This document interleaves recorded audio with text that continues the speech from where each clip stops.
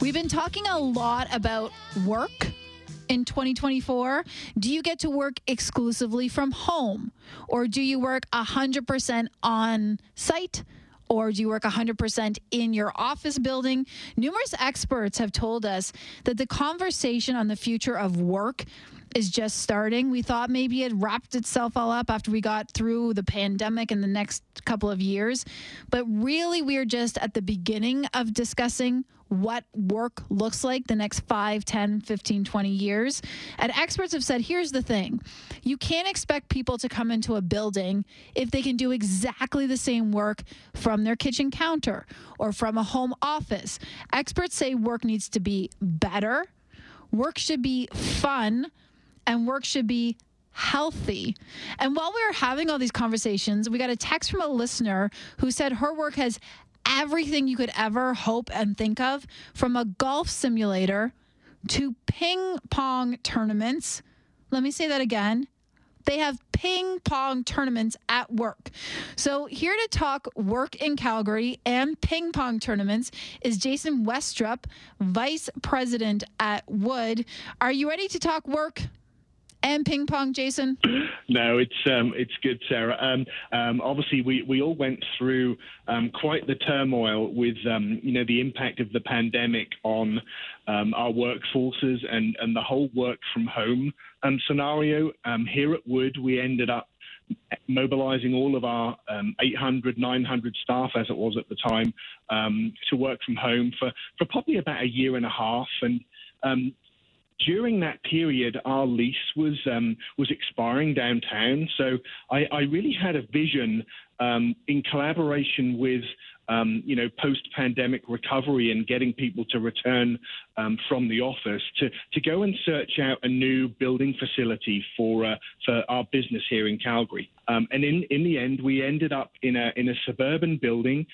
We left our downtown premises last August and did a gradual transition and moved into a new facility on the east side of downtown, just east of Memorial and Deerfoot. I've driven past it, right? You're right near Max Bell Arena. That's correct. Yeah. So we're just about a 5-10 minute walk from Max Bell and Franklin C train stations, which was another important factor to stay connected with transit too.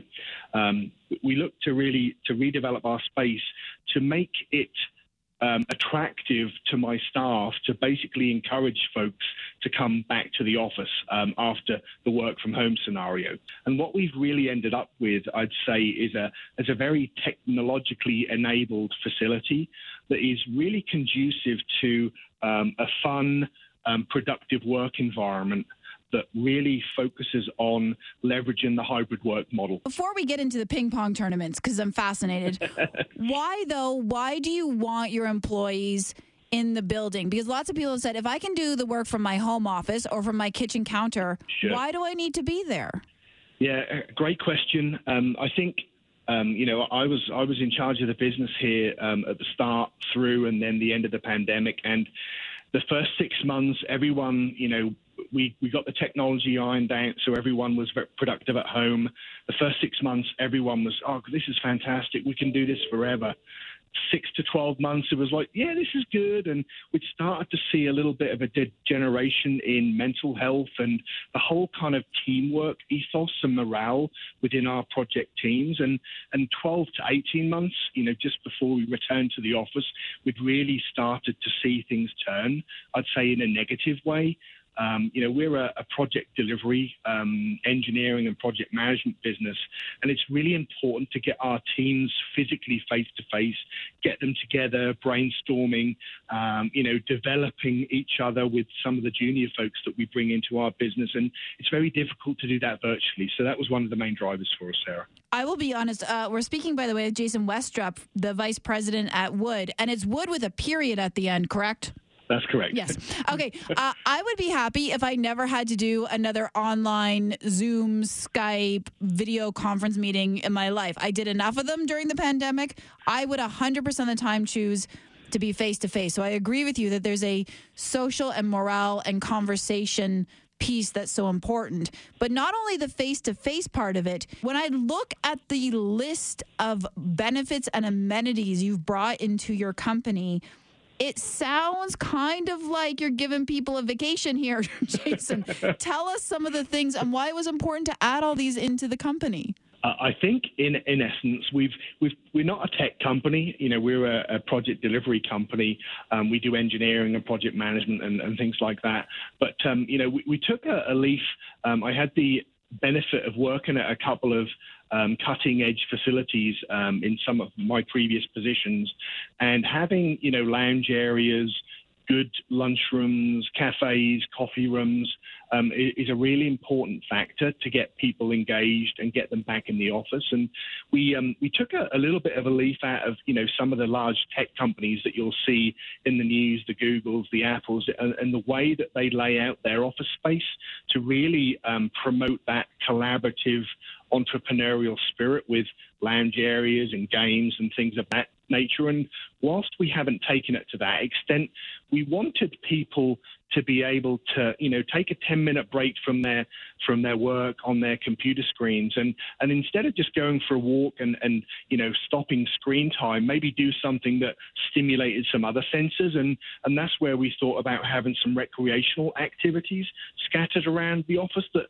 people can just go and have a game of ping pong for 10 minutes with their work buddy, or have a game of pool, play a video game, go and crack a couple of balls in the golf simulator. So it was a bit of a bold move, but I can honestly tell you it's gone down like a house on fire with the team. Everyone's loving it, and that's, I think, a testament of the lady that called into you guys.